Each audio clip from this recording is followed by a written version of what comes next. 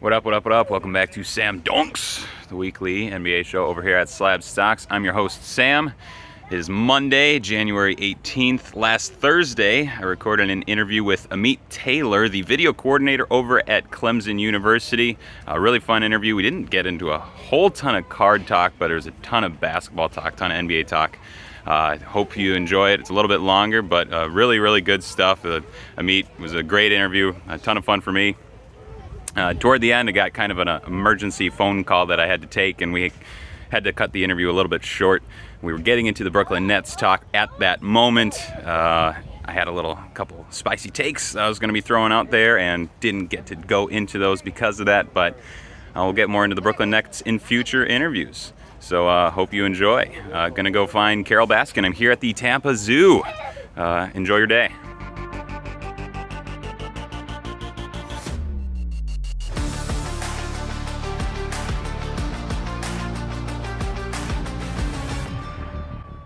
All right, I'm being joined here by Amit Taylor. Amit's a video coordinator at Clemson University for the men's basketball team. Amit, could you tell us a little bit about your job? What do you do as a video coordinator? Yeah, well, Sam. First, let me flash this paw here real quick. I know it didn't go so well for football, but basketball is good this year. And for people who follow college basketball, hopefully you guys know we're having a good season, especially by basketball standards in the ACC. Yeah, because this is the toughest league in the country, and I say that completely unbiased. Big Ten, but Big Ten's doing great. Big Ten's doing great. Big 12's doing great, but ACC is basketball country. Yeah. But my job as video coordinator means like anything the coaches need from video. So they want to watch games. They want to watch particular instances or sequences of basketball things that happen. So they want to see like every time a pick and roll happens on the right side of the floor, ball gets thrown back to another side, thrown down to the corner, and the guy shoots in a three. They want to know what the answers to questions like that are. So are you looking at like trends for how guys play? It's not so much like looking at sets and plays or anything like that, but is it more like individual players' trends, or how do you analyze all that? So obviously basketball is a very personnel driven game, right, but there's also structure within what teams do. So we look at personnel tendencies for sure. That's actually when we introduce a new team to our players and our coaches, one of the first things we introduce is personnel, who they are, how they play, what they're good at, what are their weaknesses. And then the other thing we look at is the structure of their team. So what do they do? Are they a heavy ball screen team? Are they motion? Are they, do they play primarily zone defense, which, Syracuse just joined our league a few years ago, all 2-3 zone. Some teams change how they play year to year. So a couple years ago, Duke couldn't defend a parked car, like Brad Beal said just recently. So they played all 2-3 zone for the second half of the year, and I think it ended up working out for them pretty well. So you study a little bit of everything, and our staff is the kind of staff that leaves no stone unturned, like no questions that are unasked. They want the answers to everything. So we watch a lot of video across 3 assistant coaches, a head coach, myself, and 2 or 3 other full-time people. So when I was in high school, small Wisconsin high school, 1-year varsity, no big deal. If we had a game coming up against a team, I would just find out the kid's number that I was going to be guarding, and I would just spend the layup lines, watching them. It's like sizing them up a little bit. Obviously, you spend more time than that doing your analysis before in prep for a game. How much time goes into a game just on your role with the team? How much time do you put in preparation? Because in NBA there's 30 teams, and you know a lot of the players already. You know a lot of their habits. So much of that's much more publicized. But I imagine college, it's probably a little tougher. Definitely at the beginning of the season, right? You got all these incoming freshmen, you got transfers who didn't play the previous year. So then you're looking at old film, you're trying to find high school film and see what is this guy's game like. Wow. Like I said, our staff leaves no stone unturned. So we're the kind of people who will like dig deep on YouTube, will dig deep in like the, whatever archives we can find to get an answer to questions that are asked. Whether it's like, go find all the threes so-and-so made, or go find all the restricted area shots so-and-so made, or every time this guy played defense in this particular coverage. Like so, time wise, it really just depends. And it depends whether you're in season, out of season. Out of season, you're obviously focusing more on yourself, but in season, it also depends on the turnaround time between games. And, 99% of the season, we've got at least 2 days between games. Yeah. Come tournament time, you're turning out all the stuff around on a day or two. And, luckily you've got your assistant coaches and your other staff who kind of pool together and try to knock out preliminary reports and preliminary studies and information gathering on a upcoming opponent. Working in basketball like that sounds awesome. Also sounds exhausting on the basis of everything you're saying. I'm sure there's, it's rewarding to be able to sit there and watch film and, break it down and defeat your opponents on the basis of, the type of work that you were able to put in behind the scenes. That's got to be satisfying, but also pretty tiring, I bet. You've been in basketball for, I think you got your start kind of 2012. Is that right? That sounds about right. Yeah, it feels longer than that, but I think that sounds right. So how did you come up? How did you get to the video coordinator position at Clemson? You're going to love this one. So, I had no ties to basketball. I'm a former engineer, worked at U.S. Department of Energy, X-ray science division, just a big basketball nerd. And, threw myself out there one summer, went to summer league just on a whim and happened to fly back on the same flight as the entire Bulls organization did. And to further my luck, I sat behind some pretty high-level decision makers in the organization on my flight back. So, they pointed me in the direction of who was hiring and who was, in charge of certain departments of their basketball operations side. So, granted, it was a red-eye flight. So I tried to be respectful of that, but I really wanted, to be a part of something there. So I bugged somebody and I waited for them to get off the plane, walked with them out of the airport. And I was about to go take an unpaid Division III job in California when I got a call from them and said, here's this part-time position open.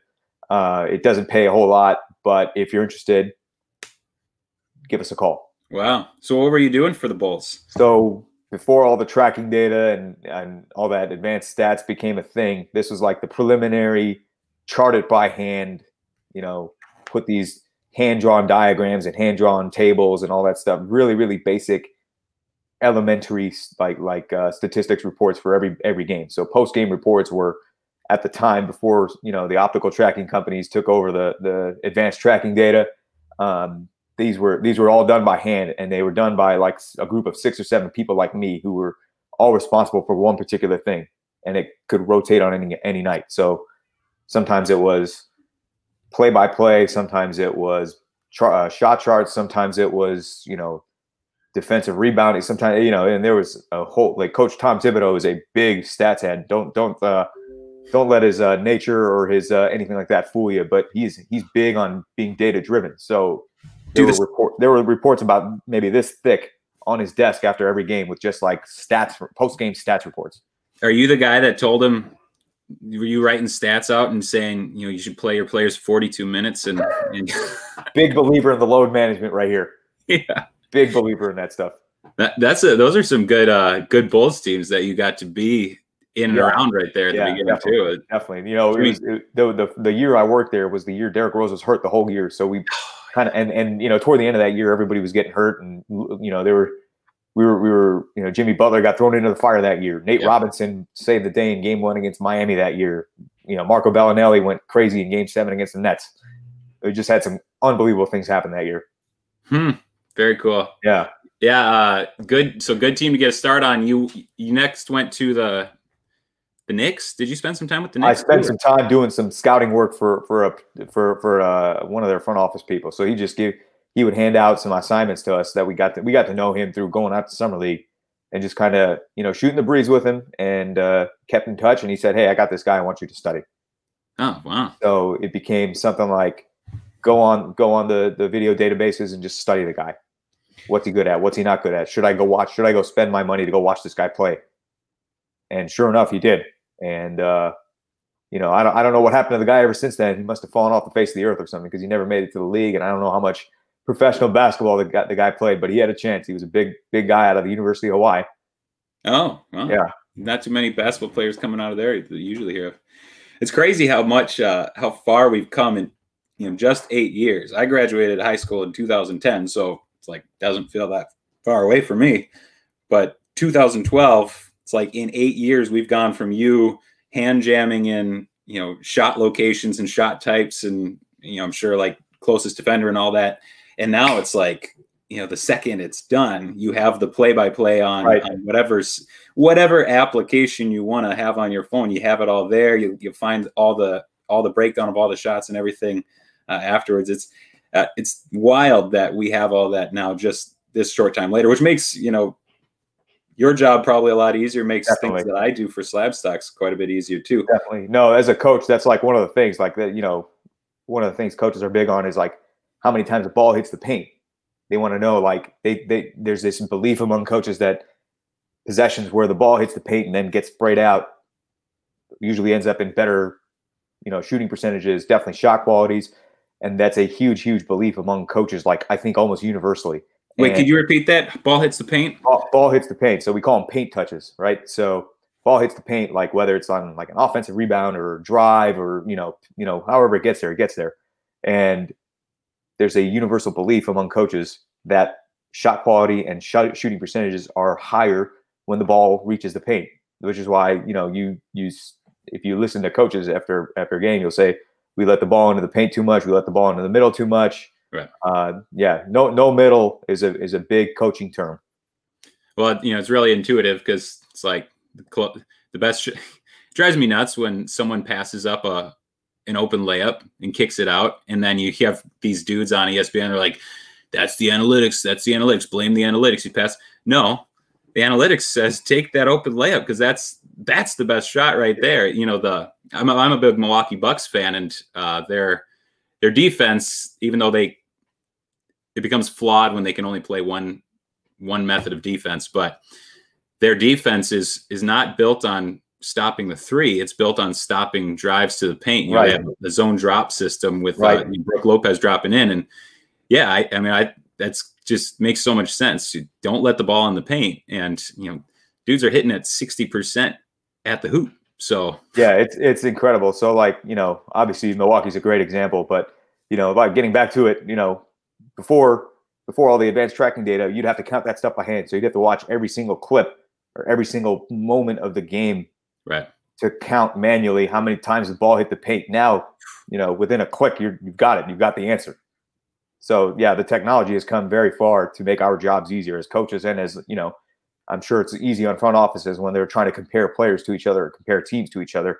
They can say, okay, here's what they're really good at, and here's all this readily quantifiable data that was either really time consuming to get before, or you just couldn't quantify it. Right. Well, I'm glad now that your old position is defunct. You still have a position that you didn't get let out with the the tracking data came in. So you went from the NBA. That's when you took the jump into college then, 2013. Yeah. Can you tell us about that? Yeah. So, with Joakim Noah being on the Bulls, there were some really big Florida ties there. Yeah. And, the people recommended that I go work a bunch of summer camps. And sure enough, I reached out to the people of Florida who were really receptive to it. They, had me work their summer camp. And at the end of the summer camp, which was about a week long, the person who ended up hiring me told me, hey, we have a position. It doesn't pay really anything, but it's yours if you want. And I said, sign me up. I don't even have to think twice. Sign me up. So, basketball PhD, whatever you want to call it, started right there. I think, Sweet. more, it's one thing to work on more on an analytics side, but actually being around the coaches more and being around the day-to-day where you can see practice every single day and be a part of practice every single day and break down, all the good and bad from practice every day is a lot more educational. Yeah. When you're trying to learn the game. Yeah. Just hearing the coaches talking. Yeah. Yeah. And you're a part of it. You're in there, like you're in on the meetings. You kind of know what's going into every day of practice, whether it's day one of practice or whether it's, you're preparing for, your first conference game or something, Yep. So I'm connecting the dots here a little bit. I don't know if you've made these connections before, but you got your first job in Chicago, hometown. Then you went to Florida, Billy Donovan. You know where Billy Donovan coaches now, don't you? I do. I sure do. Yeah, Bill, Coach Donovan and I are still in touch, and we're trying to Get my man and meet a job. We're trying to work some things out here. Nice. Well, I'll be really hoping to see you on an NBA sideline someday. Oh, one day. Well, ultimately that's the goal. I'd love to be an NBA coach, whether it's an assistant, head coach, whatever, wherever I can fit myself in is where I'll go. It's you probably heard this. I don't know. Maybe you haven't heard it. I don't know. But it's incredibly hard, especially right now with all the COVID protocols. They've actually shedded staff. So scouting staffs aren't even on the road to see games because a lot of places aren't allowing fans. So staff sizes are shrinking. But until recently, staff sizes have been expanding. So, there's some things in the works. Good. Well, I'll be hoping for the best for that. You connect the dots very well. It wasn't too many leaps to make that realization for me, but so you just touched on something. I know and every sport is kind of this way right now. Scouts aren't really going out on the road because it's hard enough to get the players from A to B without you contracting anything. No question. The lower down, it's a process. Just I don't mean to interrupt you, but it is traveling to play a game, whether you're hosting somebody or you're going somewhere, is a process. And having both of people, so I'm hearing more and more all the things that have happened in the ACC alone in the past week or two. Like right now Georgia Tech is on pause, or we just had a short pause, and some friends over at NC State just told me they have a pause now. So it's like there's the loopholes you got to jump through just to get a game to happen is crazy. Yeah. So is it how with all the analytics we have at our disposal today, and with the video as readily available as it is today, is it a bad thing for the scouts to not be there present in the gym?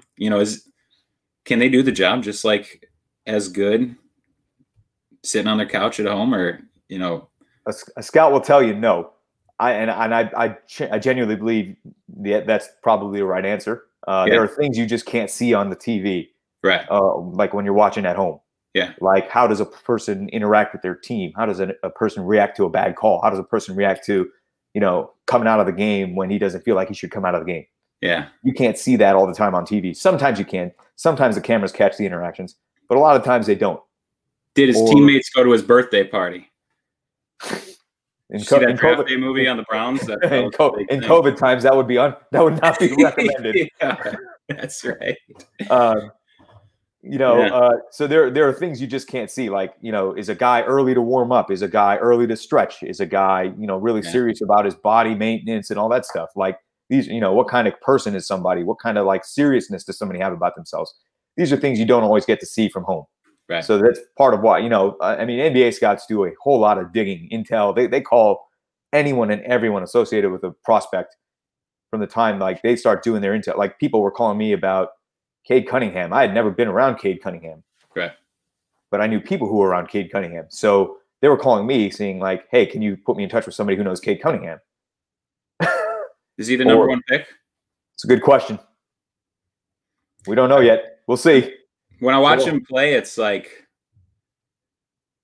not like he's overly explosive or anything like that. It doesn't seem like you watch him and you're wowed, but everything he does is good, and he just gets to his spots and he puts up good shots. Is very talented player. Yeah. I haven't been able to watch a whole lot of Oklahoma State this year. I know they have a good team. I really believe they have a good team. I haven't been able to watch them a ton just because we're, kind of wrapped up in our own league right now. But, our league produces a bunch of players too. Like my first year here, I think we played a Duke team that had Harry Giles, Jason Tatum, Luke Kennard, Frank Jackson, 4 dudes who got drafted. Yep. Donovan Mitchell wreaked havoc on us. The half joking when I said this, I said, if you score 25 points on Clemson against our defense, you're probably a lottery pick. Yep. And sure enough, Jason Tatum, Donovan Mitchell, the following year, Jerome Robinson, lottery picks. If you go on Basketball Reference and go to those games from those couple of years, those guys did a number on us, and we half jokingly say so and so got drafted because of how they played against us. Yep. But this every year you're going to get some great players. You're going to get some guys who you don't know a whole lot about, like a LaMelo Ball, who goes overseas. You don't get to see a whole lot of. Which, by the way, I've been really impressed with him.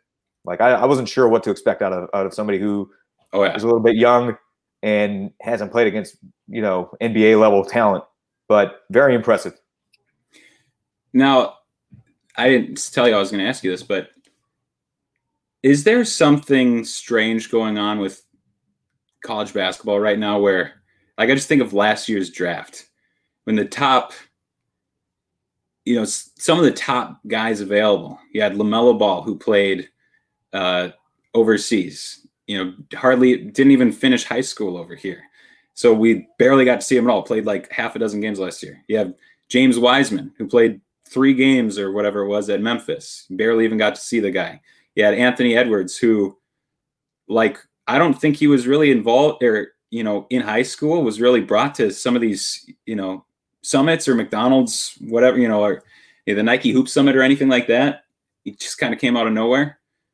At least from my perspective, he did. Obi Toppin, who's like 5th year Dayton dude. Right. It's like, what's going? We have guys that are playing 1, 2, 3 years at college, and teams are going for the guys they know nothing about instead. Like, what's going on?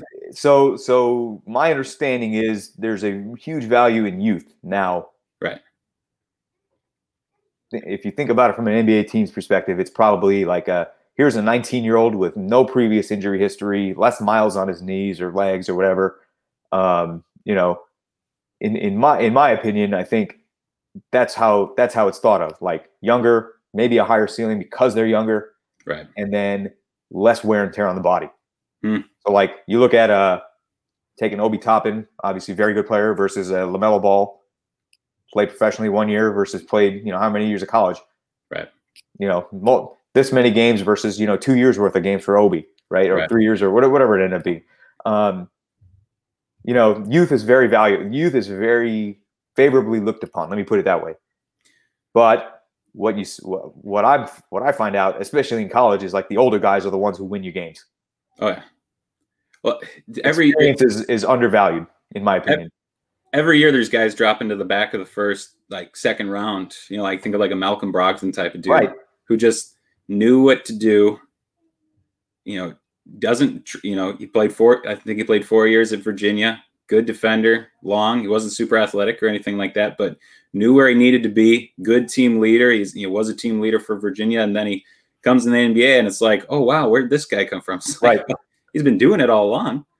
And it's crazy. So much of it is situational, right? You can go to a situation where it's not good and, you don't get better. Or you go to a situation like where you're Kawhi Leonard and you get with a super shooting coach that San Antonio has, and you work and work and work until your shot becomes, a whole lot better, right? Yeah. And suddenly you're a complete menace and you bring everything else you already had on the table. And now you're better at something that you weren't good at previously. Yeah. Like, a lot of it is very situational, like where you go, how you and who you're around. Do you know Markelle Fultz? I do. You're like close with him? We were together at many USA events. Okay. So, yeah. I mean, pretty good example of what you're just saying. Like, I mean, I don't presume to know him at all, or, the things that were going on. Obviously there's just stuff going on. You don't need to get into that, but it's like, I'm in Central Florida, so the closest NBA team to me is the Orlando Magic. And going from Philadelphia, first overall pick, with my dad's side of the family is all from Philadelphia. So I'm like, I'm in tune with Philly sports fans. And if you don't police right away, it can be pretty brutal. And, you kind of love Philly fans for that. But, it doesn't seem like that was the greatest fit for Markelle Fultz at that moment. It comes down to Orlando, where it's like, there's not a whole ton of basketball fans around, I'd say. And, shot hasn't necessarily come around like we hoped it would as he was coming out of college, but a lot of other parts of his games are really rounding out nicely. And of course, obviously now with him, going down with the knee is, disappointing, but, seeing him get into a good spot while he still has, some potential, that's always encouraging. That doesn't happen for a lot of players, but I'm really happy it happened for him because no question, he's an unbelievable person, a great human being.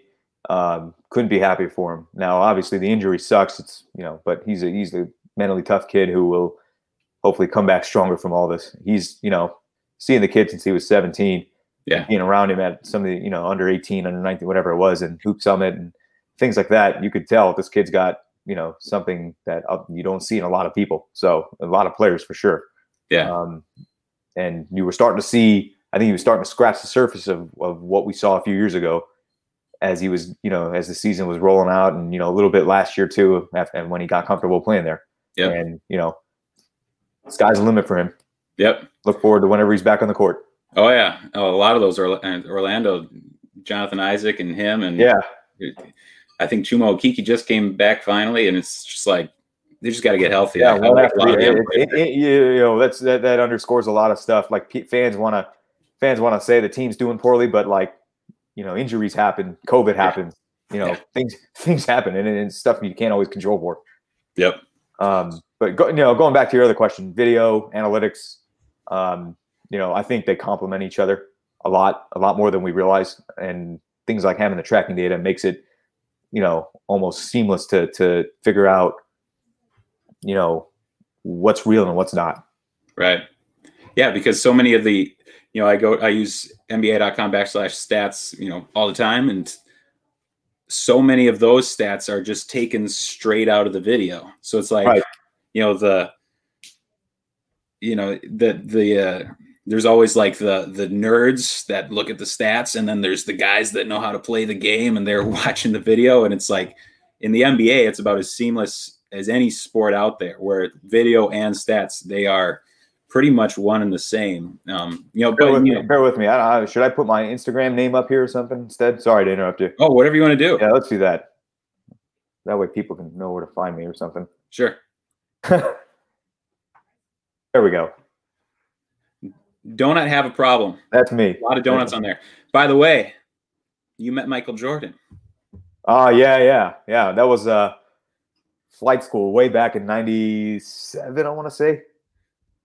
Back in the day. That was good times. If you go to Amit's Instagram, I think it was like the third post. It was you know what? My wife actually was the one behind all that. She was like, you have to put, it was the day, so we posted it the day, and for the longest time she ran my Instagram account because I was like, I don't really care to do this. You do it for me.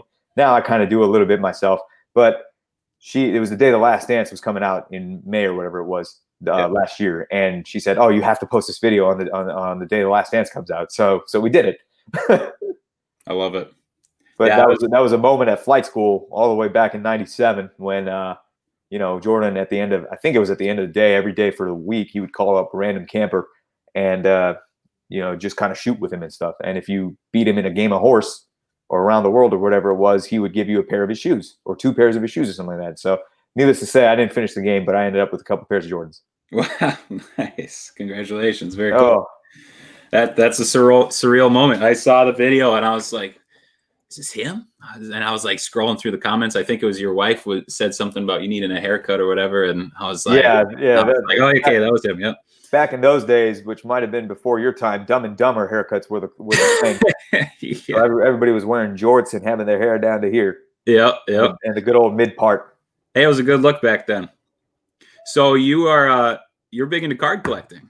I am. Wait, I don't know if you want to finish the story. Let's. Oh yeah. Sorry. So let's go. So 2 years at Florida, we go to a Final Four. Yeah. Spend time 2 years there as the assistant video guy, which is really like PhD in basketball, right? You're learning from a brilliant coaching staff with not only just Coach Donovan, but all the assistants that we have who are, I think mostly head coaches now elsewhere.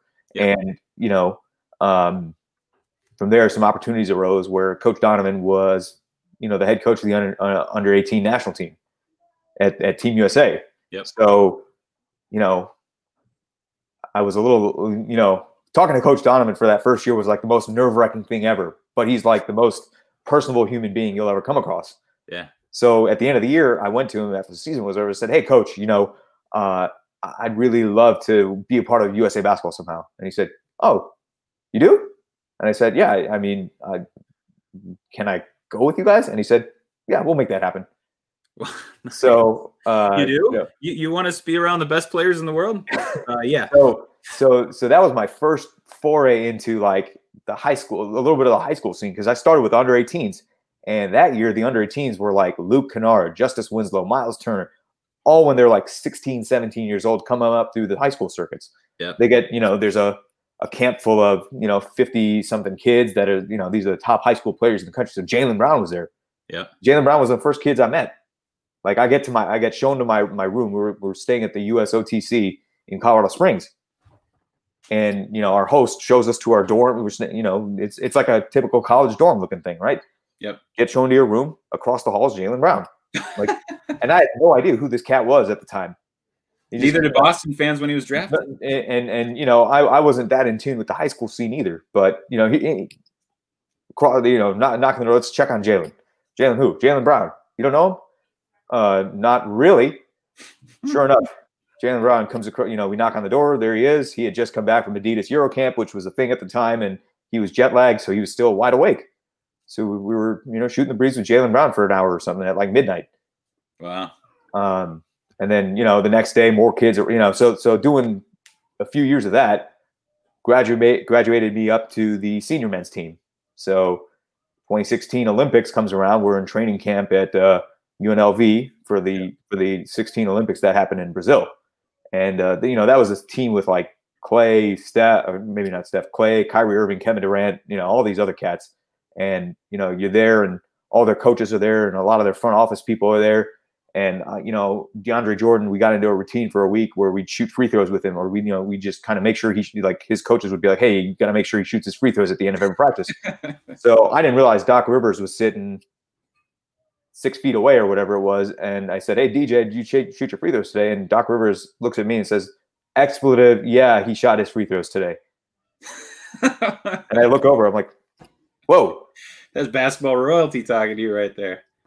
Yeah. So, graduate, and then that became a thing of the working Hoop Summit and, just, working around those events. And in a very similar role, we built up an analytics database with the USA people. We kind of revamped their video ops and made it really easily accessible for all the people that are, well, actually, a lot of those people I work with aren't there anymore. They're now working with NBA organizations. Yeah.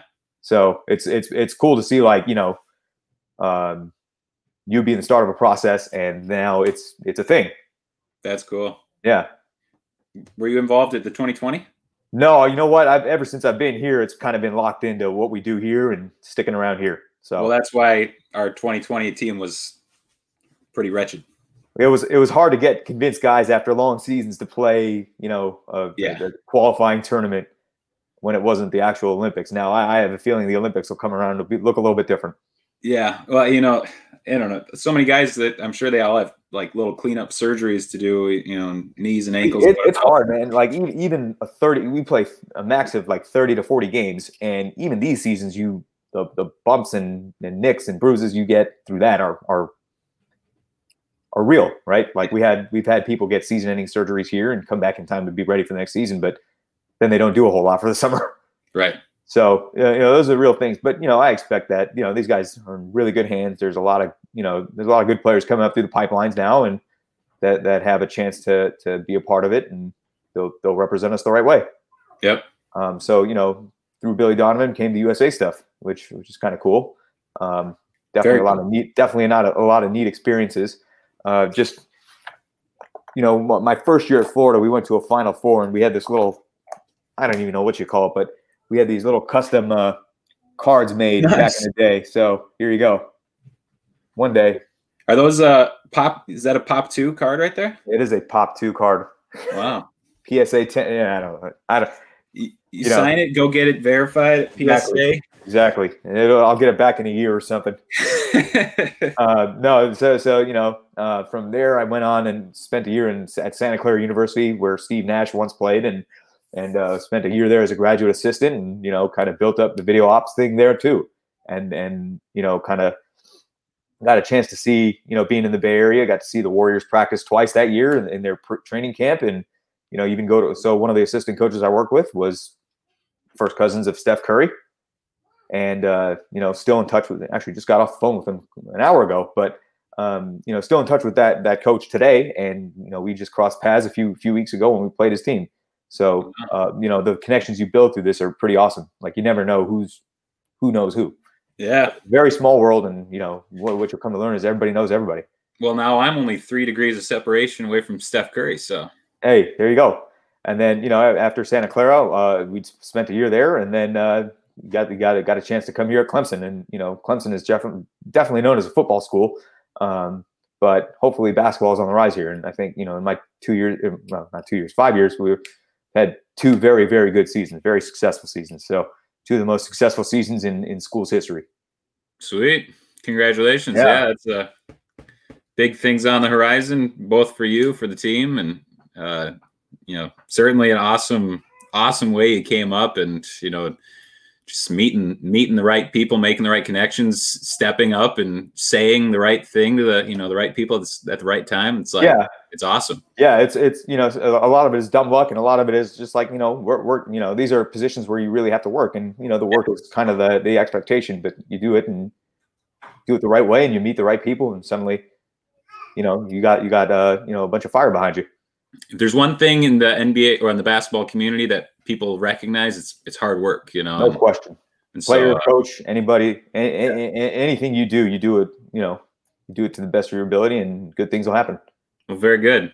So you collect cards. No question. That's why we're here, right? That's why we're here. That's why we're here. We're 35 minutes into this, but it's like super fascinating. I mean, I think anyone that's watching this probably is fascinated by the basketball side of all this, anyways, too. But let's talk about cards. Did you bring some cards out to? I have a few. Yeah, I have a few. Like 99% of my stuff is currently sitting at PSA, and during this whole COVID thing, I just recently bought my first couple of slabs. Nice. While I wait for the rest of these. So I'm a big believer of this guy, Luka. Never heard of him. Big fan. Huge fan. Watched him when he was still playing for Real Madrid at 16 or 17 or whatever it was. So I had been talking about our coaching staff jokes about me and says that I don't like any American players because all I talk about is the foreigners. Yeah. So one of the things I love watching is international basketball. So I fell in love with this guy, and I'd watch EuroLeague TV back when it was a thing, which was only a couple of years ago. But EuroLeague TV, I paid the monthly subscription just to watch Real Madrid games. Wow. So, so you didn't think he should have fallen to 5? Well, when I can't remember. So Phoenix got the #1 pick that year, and I knew somebody who worked in their front office at the time, and my text to them was verbatim, "Congratulations, you just won the Luka lottery." Maybe if Luka had gone to University of Arizona, maybe they would have taken him. Ooh, I'm sure they had. Whatever, I think the DeAndre Ayton thing has worked out okay so far, and they had, another cat named Devin Booker who's not bad. Hey. Who, by the way, we played against Devin Booker's team when I was at Florida, and he was unbelievable. He did a number on us. He made us change our whole game plan. Well, he's just one of the, when you have a dozen 5-star recruits on the same team at the same time, it's like, yeah, and it's crazy. Kind of hard to show everything that you have, and it's like Tyrese Maxey right now. He's really shown up the last couple games with the 76ers. Didn't do a whole ton with Kentucky last year, but it's like it kind of gives some of those dudes the benefit of the doubt because there's a lot of good former Kentucky guards throughout the league, and a lot of them didn't do a whole ton when they were in college. They've done a great job, whether it's on their own or whether Kentucky helped them, whatever it is. There's something in the water there. Yeah, certainly. So obviously, big fan of Luka. The other two I really have gotten into are Ja and Jason Tatum, and I had a chance to work with Jason through the USA stuff as well, so I've gotten to know him a little bit too. Big believer of him. Big believer. Saw him at 16 years old on the under 16 team, and was like, holy cow, this is like the second coming of maybe Kobe Bryant. Yeah. There's in my mind, those 3 players in particular, there's like kind of a thread that connects them all, at least in my impression. But I want to see what you think. What are you looking for in a card investment that you choose those guys? I mean, it's like, okay, anyone could be like Luka, Tatum, and Ja, really. As far as the last 4 years of dudes, like, sure, those are 3 of the best. But I think it's pretty telling that those are the three guys that you bought your first slabs of. Because I know. And you know what's funny is like until my buddy who may or may not be watching this, he's the one who got me back into this stuff. Like I had collected all throughout my childhood, and then I stopped for a little while, and then got back into it in about 2012, 13, thinking buy and flip was the move. But really, I fell accidentally. I think I fell into like buy and hold. Yeah. To me, these are long-term guys because I think they're going to have unbelievable. These guys have, to me, Hall of Fame careers. Well, what I like about all three of those guys is it's like right away. I mean, sure, there's like the splash factor with all of them, the Twitter highlight factor, but They also, all three of them are just immediately coming into the league, just way more mature than a lot of their peers around the same age. Sure. They basketball IQ through the roof, just know what to do, make the right plays. Offensively, they get to the right spots, they take the right shots, and there's so many guys out there that don't have any of those qualities, even further on down the league. So when you pulled up those three guys in particular, it's like I love all three of those guys too, but it's that right from the jump, they know exactly what their role is, and they know exactly where to be, and also they're comfortable, taking the reins of the team, even when they're young. That's cool. To me, it's so cool to see. Jason Tatum. The last time I saw him as a college player, we were playing them in the ACC tournament. Yeah. We had just taken another L to Duke, and I was shaking his hand in the handshake line, saying, "Good luck. Look forward to seeing you in the league next year." And then, a couple years later, I'm in Boston watching them practice at training camp. Give him a quick dap after practice and say hello and ask him how he's doing. So it's like, cool. For me, it's cool to see like the evolution of some of these guys. Yep. I need to get on some of the other guys I've been around just from a loyalty standpoint. Like that's who I am. Like I'll probably buy cards of the guys I'm loyal to, or that I've been around, like a Miles Turner or Markelle Fultz. But eventually, at least, once I get some of these other ones back. Yep. Other guys I go after like Kobe, anything Jordan. Yep. And I happened to fall into a Russell Wilson rookie by accident that I was trying to flip back in 2012 before he had done anything with his career. Yeah. And luckily I hung on to it. Yeah. One of the tops RPAs. So I'm really happy I hung on to it. Nice. Wisconsin difference right there. Hey, there you go. So I'm sure you haven't been able to watch like a whole ton of this NBA season yet. No, I've watched a good bit. Have you? I'm on League Pass almost every single night. Any rookies that are, kind of jumping off the page that you're thinking you might be targeting in the coming months? So I bought some of the Prism draft. So another staff member and I, we are kind of nerdy, and we go looking at Walmart for whenever they have basketball. Now the Walmart here, not that there's a local basketball team or anything, but they never seem to have basketball. So the one time we found basketball, him and I, they had like 6 boxes of Prism draft picks. So he took 3 and I took 3. Yeah. And looking at it, we were big fan. We're both from Chicago, big, Bulls fans. Yeah.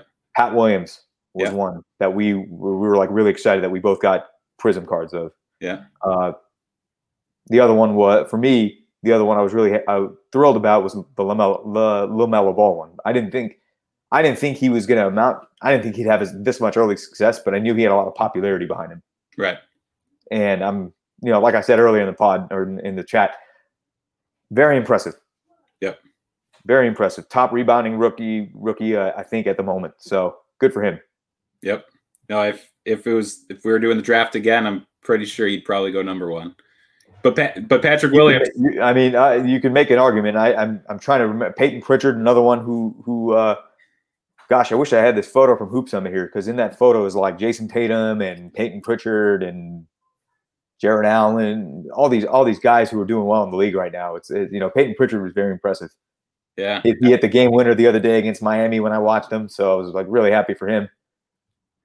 Yeah, it's nice to see a guy like that really not on a lot of people's radars. Right. And all of a sudden, he's like Boston's favorite son. And him being a West Coast, out here on the East, those West Coast games are happening after 9 o'clock at night. Most of us that's usually past most of our bedtimes. Yeah. So we're not watching a lot of Pac-12 ball at 9 or 10 o'clock at night. But Peyton Pritchard in the basketball community, people know who Peyton Pritchard is. But out here, people don't, on the East Coast, people don't know Peyton Pritchard because he played really far away. Right. No, yeah. I think that has something to do with it, like geography, where you play, what your what your come up is. Yep. Stuff like that. Trying to think of other rookies that have really jumped off the charts at me. Anthony Edwards kind of knew he was going into a situation where he was set up, I think, to do pretty well. So it's not surprising that he's doing well. Yeah. James Wiseman is in a situation where he's starting as a rookie center with Steph Curry. He's going to do well. I think it's just a matter of time before they're dangerous again. Yep, I agree. And he'll be a part of that. So I'm looking forward to this rookie class. Looking forward to some of the other guys who are still young and on their first contract and seeing what happens here. Yep. So you mentioned there's another coach on the staff collecting with you. Is this a widespread disease, the card collecting that you got a lot of people? I don't know how wide it is among other coaching staffs, but like there's for sure 3 of us on our staff that collect, and he's got a massive, maybe the biggest Magic Johnson collection I've ever seen. Oh, he's sweet. a big Michigan State person. So he's like Magic Johnson. Like he showed me like pictures and pictures of all these, jersey swatch, patch, autos of Magic Johnson. I was like, man, this is impressive. It's like 300 or 400 cards deep. Wow. And then our sports info director, another Chicago guy that I was mentioning earlier. Yeah. He's like personal. He has PCs of like anything Blackhawks, hockey, anything Chicago Bulls. Yeah. And then his baseball and football teams are St. Louis based. So like Rams and the Cardinals. So big collector on that stuff. And the guy who I just mentioned previously with the Magic Johnson collection, also a Pokemon guy. Oh yeah. So Pokemon is the other stuff I collect, which those things are also sitting in PSA's queue. So maybe I'll get them back next year. Go follow Pocket Stocks on Instagram. That's already done. All right, sweet. Already done. Yeah, I think all of us that particularly in like basketball investing or whatever it is, or basketball collecting, baseball, whatever, we all do it because when we were kids, exactly, we were really into it, and exactly. And I'm sure it's like, I don't know, sometimes people badmouth the investment side of this as if it hasn't always kind of been about that in a lot of ways. And it's like, I don't think I was the only person in the world going to the library and renting the Beckett price guides and going through and figuring out which of my cards were worth over $1. It's like, if it was over $1, I'd take a little sticker, I'd put it on there, I'd write the Beckett price amount on there. It's like, of course, back then you couldn't actually sell any of the crap. It was just like, my plan was to I still have it somewhere around here, a whole sleeve of cards that are worth like anywhere between $5 and $15 and pretty much all junk. But my plan was give it to my kids someday and that they'll be rich off of it. I think we all pretty much probably had a pretty similar trajectory through, and there came a point where it's like, what's the point of this? Well, now all of a sudden it's super easy to sell. And so it's like anyone who's been involved in sports or loved sports or is currently involved in sports, it's like we're all just buying cards because that's what we like to do. Like it's hilarious, man. We like to be a part of it. We like to try and figure out who's going to be good. We like guys that we just like and PC them and stuff. And so it's not a surprise to hear that there's college coaching staffs that are collecting. I'm sure it's picking up in the NBA circles with players. It's hilarious when you saw the other day when Luka was asked about his card values and stuff like that, and he said, "I need some" or whatever. And LeBron, somebody posts one on Instagram about LeBron. He says, "I think I have a few of these" or whatever. Like it's hilarious. Yeah.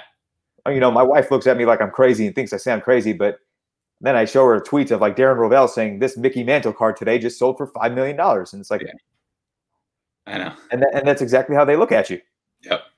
That's why, people talk about this being like a bubble right now. And I think any investment market or pretty much any market is technically a bubble, I believe. But it's like the difference is sports fandom is one of the biggest markets in the entire world.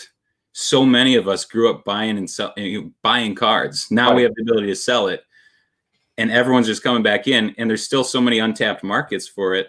And now you're getting players involved. And once they're starting tweeting about it and showing their collections and stuff, it just builds on it. And I think we're going to be getting 2 new NBA teams in a year or two. And there's going to be a lot of excitement around 2 new markets there and whatever players end up there. It's like, there's just so much more buildup on the horizon. Maybe not like the last 9 months of COVID, that rapid incline in the market overall, but there's still just like there's untapped potential in the market overall. And so I don't see this going away. It's like we have all the tools at our disposal now to continue buying smartly. Don't have to only go to support your local card shops, but you're not limited. Right. You're not depending on ripping a pack open to get the one of one logo man or whatever. Right.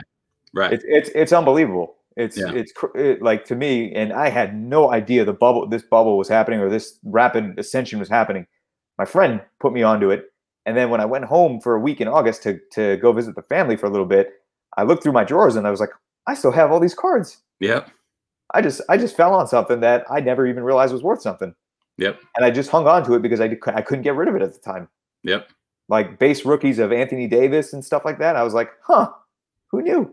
Yeah, I found some base rookies of Dwight Howard. There you go. A couple, which I think the time came and went for me to sell those. But I was like, I had no idea that I broke that. Like, I couldn't believe it. Like I my friend would tell me like, oh yeah, get so and so's rookie card. I said, what's this obsession with rookie cards? And then I look and I said, oh, okay, you know what? Fair enough. Yep. And I went home and I had my mom look through like 5 or 6 boxes of cards, and she's like, okay, I found like 30 rookies of so and so and 10 more of this person. 10 more. Here's a 200 collection of Kobe cards from this anthology set. I'm like, yes.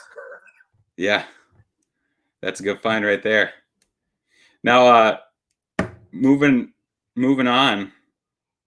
You're a coach. You study film. Have you ever seen more than one ball on the court at the same time? Not yet. So what are the Nets going to do? So it's Thursday. We're recording this Thursday, so that means yesterday the big trade just went down.